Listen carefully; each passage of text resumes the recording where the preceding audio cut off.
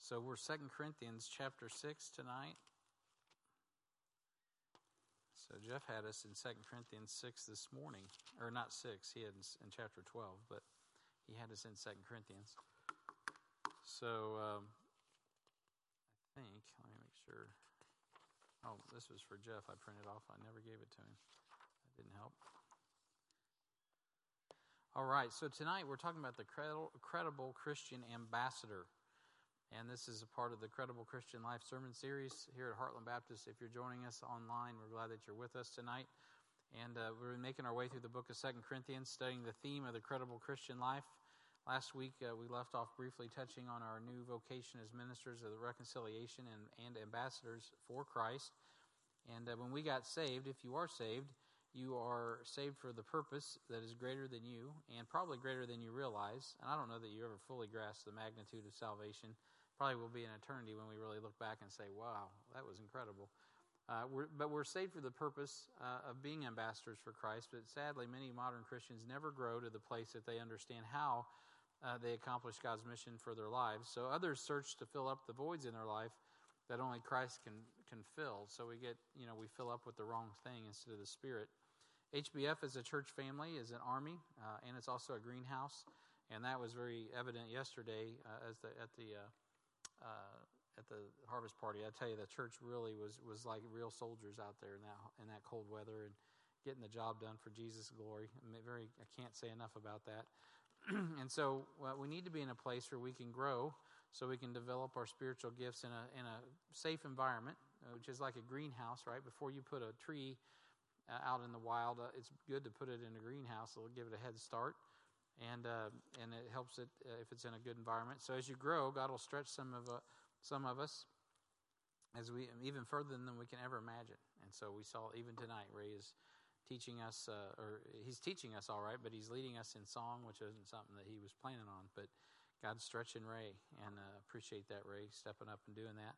So now that we're saved, and we know that someday we're going to have an extreme makeover. We talked about that God wants us to understand that He's left us here to do something. And so why are we still here, right? If He's left us here, someday He's going to make us over. Well, we're here for a reason. So, and so what we got to do is meet the job requirements. And today I'm going to lay out that, and it should force us to make some decisions. And who wants that? But, well, that's what we're doing. All good preaching should bring us to a point of decision. So tonight we might have several points of decision. Some others, you know what? We just need to be deeper. We know what to do. We know what our job description is, but we need a deeper level of consecration so we can influence others in our sphere of influence. And others need to be encouraged and refreshed so we can continue to faithfully reproduce the image of Christ and those that God has called us to minister. So we have different levels of maturation in our church body at all times if we're healthy. And so how many of you have needed a job before? Anyone ever looking for a job? You needed a job? Have you always had a job? No, you've needed a job. Have you ever? It's been a long time since I've looked for a job, like it was probably high school when I first ever looked for a job. But I still remember what it's like. It's kind of exciting, to go out. And I've also switched jobs, right? A few times. So in that job hunt, it's kind of exciting when you're in the process, and it's kind of scary all at the same time, and because there's all these unknowns. Anything, at least for me, that's unknown is a little scary, but it's also a little exhilarating. But then you realize once you've been selected for the job from a host of applicants, now it's like, oh man, I got to live up to the expectation of my resume. So. And the scary part is not saying, what you can do, but performing what you said you can do on your resume. And I can remember, especially one job I had in particular, which was my job at the Fagan Company. I stepped into that job, and man, oh man, did I realize once I got started, this was like way over my head. I'm like, whoa. That's sort of like being a pastor. So you're like, whoa, what am I going to do?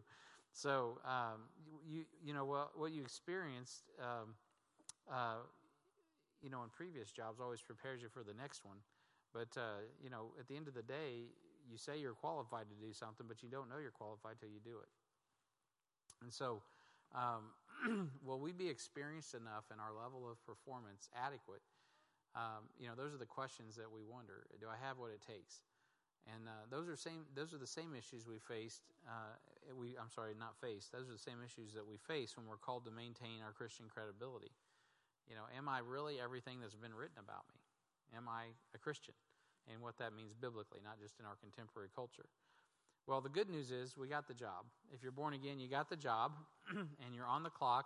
We have a job description, and we also have our performance factors. So if you've ever had to manage people, those are things that you check back on to do job reviews and so on and so forth. So let's talk about getting the job. We have the job. That's the first point on the outline. We have the job. And what is the job? Well, I'm glad you asked. It says, we then, as workers together with him, beseech you that ye receive not the grace of God in vain. Heavenly Father, as we look into your word tonight, I pray a blessing on the reading and the hearing of your word. I pray, God, that you would bless us as we study your word, that you would be encouraged in our not just the hearing, but the doing of what is said. Help us to take the word seriously tonight. I know there's a handful of us, but Lord, with you, you don't need a lot of people. Lord, all you need is a handful of people that are really consecrated, who are really dependent upon you to turn the world upside down. And so, Father, may we be those people. Lord, we are raising our hand tonight in this small meeting, understanding that we are small, but you are great, and we want to magnify and glorify you. I want to thank you for Juju in the booth tonight. I want to thank you for Ray up here singing tonight. I want to thank you for Ron, who's so faithful, who can't be here tonight because of COVID. And I want to pray, God, for him, and thank you for his faithfulness and steadfastness, and Jamie as well. Thank you for Sharon, and thank you for Jeff. Thank you for the pastors that were here earlier tonight. We pray a blessing now on the reading and the hearing of your word, and we ask all this in Jesus' name. Amen. All right, so we have the job, and point A, our job is to be ministers of reconciliation. You probably could have guessed that, and all we got to do to find that out is go back to the previous pages, which is the job description. Therefore, if any man be in Christ, he's a new creature. Old things are passed away. Behold, all things are become new. Okay, we get that, although that's a lot. Then he says, and all things are of God, who hath reconciled us to himself by Jesus Christ, and hath given us the ministry of reconciliation. And so that's what we do. To wit, what's that mean? That God was in Christ, reconciling the world unto himself, not imputing their trespasses unto them, and hath committed unto us the word of reconciliation. So we've got the ministry of reconciliation, and we have the word of reconciliation. So we're new creatures, according to 5:17. If any man be in Christ, he's a new creature. There's no conditions on that, praise God. So there's nothing keeping you from being a new creature. If you've called out on the name of the Lord, you're a new creature, no matter how you feel about it. That's what the Bible says. And we have a new ministry, and that ministry is the ministry of reconciliation. He's given that to us by God. God has given us that ministry. So it's not something I've bequeathed to anybody or somebody else. It's not your discipler's job to bequeath upon you the ministry of reconciliation. That comes with your new birth. You become a minister of reconciliation. So you're a new creature, you have a new ministry, and then you have a new commitment in verse 19. God has committed unto us his word and expects us to obey it as Jesus, the Son of God, did. And we now have the word of reconciliation. So you've got a tool in your toolbox. If you're a carpenter, you need a hammer, and God's giving you the hammer, or a saw. God's giving you the saw, right? Or whatever it is. The tool in the toolbox is the Word of God. So, and then fourthly, we have a new vocation, a new creature, new ministry, new commitment, and a new vocation. 2 Corinthians 5:20. He says there, now then we are ambassadors for Christ, as though God did beseech you by us, we pray you in Christ's stead, be reconciled to God. So now that we are, not will be, but are right now ambassadors for Christ, we're here instead of Christ, representing the grace of God to a lost and dying world. So our job title is ambassador for Christ, and our job description is minister of reconciliation. So that's pretty simple. We got the job. There you go. That's all you need to know. You got your job. You're a minister of reconciliation.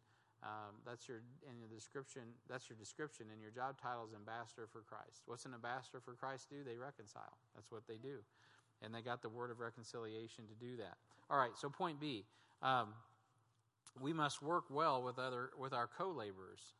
And see in verse 1 here, he says, we then as workers together, not just workers, but workers together with him, beseech you also that ye receive not the grace of God in vain. So we have to work together. It's impossible to bring souls into the kingdom of God if its representatives are not unified. So unity is a big deal. God hates, which is an abomination, those who sow discord among the brethren. So in Proverbs chapter 6 and verse 16, the Bible says, "These 6 things that the Lord hate, yea, 7 are an abomination unto him." And you guys have heard this: a proud look, a lying tongue, hands that shed innocent blood, a heart that deviseth wicked imaginations, feet that be swift in running to mischief, a false witness that speaketh lies, and he that soweth discord among brethren. And so number 7 is discord, right? And so God does not like that. So our ability to be workers together with him is critical to our mission of taking the gospel to the entire world. So if we're not working together with God, we're not really going to get anything done. If we're not working together with one another, we're not going to get anything done.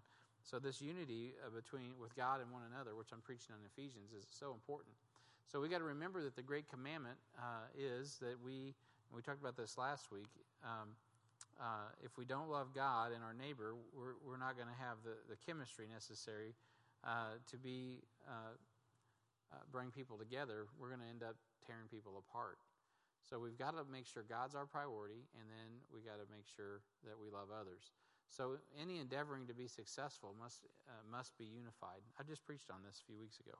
So the sports teams, right? You can have all the stars and talent in the world, but you know what? You can still get beat, and so it doesn't. You always want the underdog. I wanted the Heat to win this year in the basketball tournament. In the labor force, any good superintendent knows it's not only how much manpower you put on the job, but how well the manpower works together, right? So you can have all the manpower you want, but if they don't work well together, you're going to have problems. And you can have 2 crews doing the exact same thing under the exact same circumstances, and one will be on time and under budget and the best quality and have the best quality. And that's going to be the crew that's unified in their approach to construction, right? They know how to line out a job and how to accomplish it, and they work together well. That's going to be more efficient, and it's going to be more fruitful. In business, the same principle applies in business. Without teamwork, a lot of times when you look up teamwork on the internet for images, it's usually business guys in suits and all these images, because in the business world, they know intuitively that teamwork is so important. There's images all over the internet about that, and so a lot of the sales and accounting and all of those things don't work together if people don't work as a team.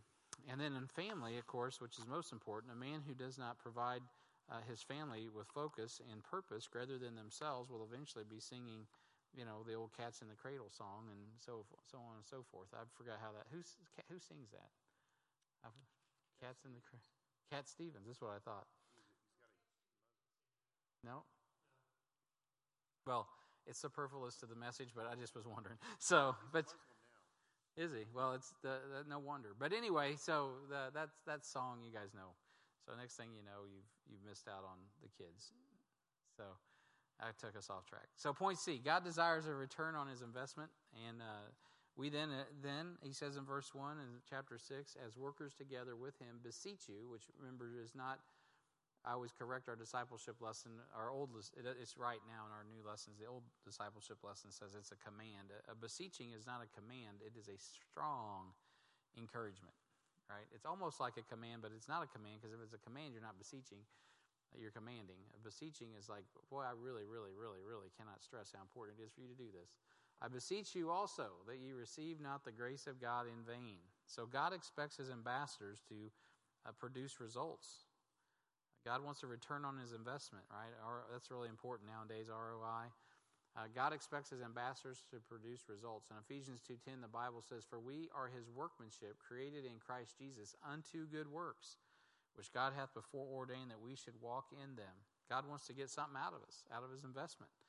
Colossians 1:10 says that you might walk worthy of the Lord unto all pleasing, being fruitful in every good work, and increasing in the knowledge of God. So it's not just Ephesians 2:10. Colossians 1:10 tells us that salvation, you don't get saved by works, but you get saved to work, right? Once you are saved, once you've received the grace of God, he gives you an aptitude to do something that's profitable for the kingdom of God. So we are not saved by good works, but unto good works. And we have a job to fulfill, a job to accomplish. And we often miss this in the post-Christian America, because we really believe that everything is about us. And, of course, you guys know in this room it's not. So how do you think God feels about the sacrifice of his only begotten Son? That's quite an investment. And that speaks of the value he places on man's corrupt soul and his desire to reconcile us. And so he sent Jesus as his ambassador, and he was not received well. As a matter of fact, in the Gospels, he even talks about how the king, in a parable, he sent his son, right? And then he said, surely I'll send my son, and he'll get more respect. And, of course, they didn't. And, of course, that's very much what happened to Jesus. He was rejected. And so, God surely can't feel well about the fact that we receive the gift of eternal life, yet deny him as our Lord and Savior by refusing to show up for work. I mean, what kind of deal is that? I hired a guy one time like that. It's a guy I respected. I knew him in the business that we were in a younger, but he was on meth, right? I was going on what I thought he was. I thought, man, this guy is incredible, which he was incredible at his job if he wasn't on meth. But you know what? I hired him, and he never showed up to work. And he's telling me his mom, how many times did your mom die? I mean, you only have one mom. So, it's sad because I valued this guy. I looked up to him. As a matter of fact, I was so happy to get a hold of him. I thought, oh man, we're really going to be good now. We got this guy on our team.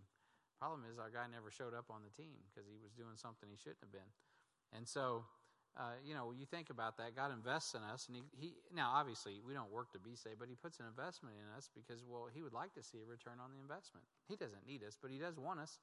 And so, do you think that the parents of loved ones of those that have died in wars overseas appreciate it? If we'd like absolved and exonerated our enemies, said, oh, that's okay, don't sweat it. You send your son off to die in Vietnam, but you say, oh, that's okay, we don't mind. Or you send him to die in Iraq, but oh, that's okay, Saddam Hussein's fine, right? Oh, Taliban, no problem.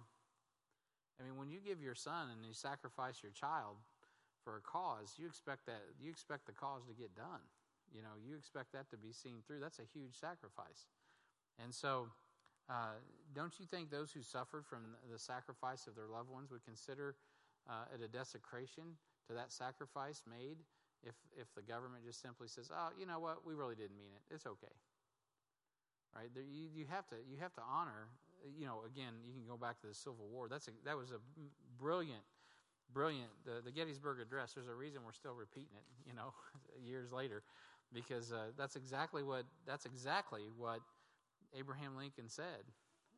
As a head of state, there is nothing, I'm paraphrasing, there's nothing that we can do to adequately consecrate this battlefield, because the blood of those who died has done such a terrific job on both sides. I mean, he exonerates the sacrifice of the dead above the living, and really, or not exonerates, but he exalts it and says, look, the sacrifice that's made here is so high that anything I do or say here is going to be of little note nor be remembered. But it's the men that died here that really matter. And man, that was a wonderful statement, because it's true, right? Life is so important. And when you think about God giving his son, God can't feel good when we just want to be liberated. He liberates us from sin to serve him, but then we don't want to show up for work. What crazy. He makes us in his image and his likeness, and we're a new creature in Christ Jesus, so we can go to work finally. And then we don't want to show up, and we go back to the weak and beggarly elements of the world. What a sad situation. So that's how God feels when we've received that grace, and then we just walk away. Not that we're not saved, but we're not of any use in his service. So how much reconciliation ministry is God getting from me as his ambassador? And you can put your name in that spot too. How much reconciling is God getting out of my life? How many people are coming into the kingdom of God? That's my job, right? And my tool is the word of reconciliation. What is he getting out of the investment that he's given? Sometimes it seems that some brothers and sisters have mistaken the ministry of reconciliation for the ministry of destruction. It's a tear down ministry. And so there's some tearing down sometimes, by the way, to rebuild. So I'm not against that. But you have the ministry of reconciliation in the title of ambassador for a reason, because you're doing, what we do is reconcile people with the Word of God, and we're in a world that needs to be reconciled. So how are we doing? And are we even trying at all? Right? Are we working with God in the ordained structure of the local New Testament church, or are we trying to do it all on our own? And there's a lot of parachurch activity today, a lot of cowboys out there today that want to try to do their own thing. But we got to submit to the Word of God, the local church of God, and the Holy Ghost of God. And God will take care of us. If we submit to that structure, then he will give you everything that you need to reconcile people to Christ. All right, so I can stop here or I can go on. So let me look here before I give you, I'll make a call here. So I don't think I want to go on because I cannot get through everything else. So, or it'll be late. It'll be 7 o'clock. So I guess I'll stop there tonight. So we have the job. That's what you know. Now next week when we get together, we'll talk about being on the clock. We have the job, but we're on the clock. And we'll talk about that next time. So that was pretty short. That's what you guys want. So we can pray. Yeah, go ahead and turn that.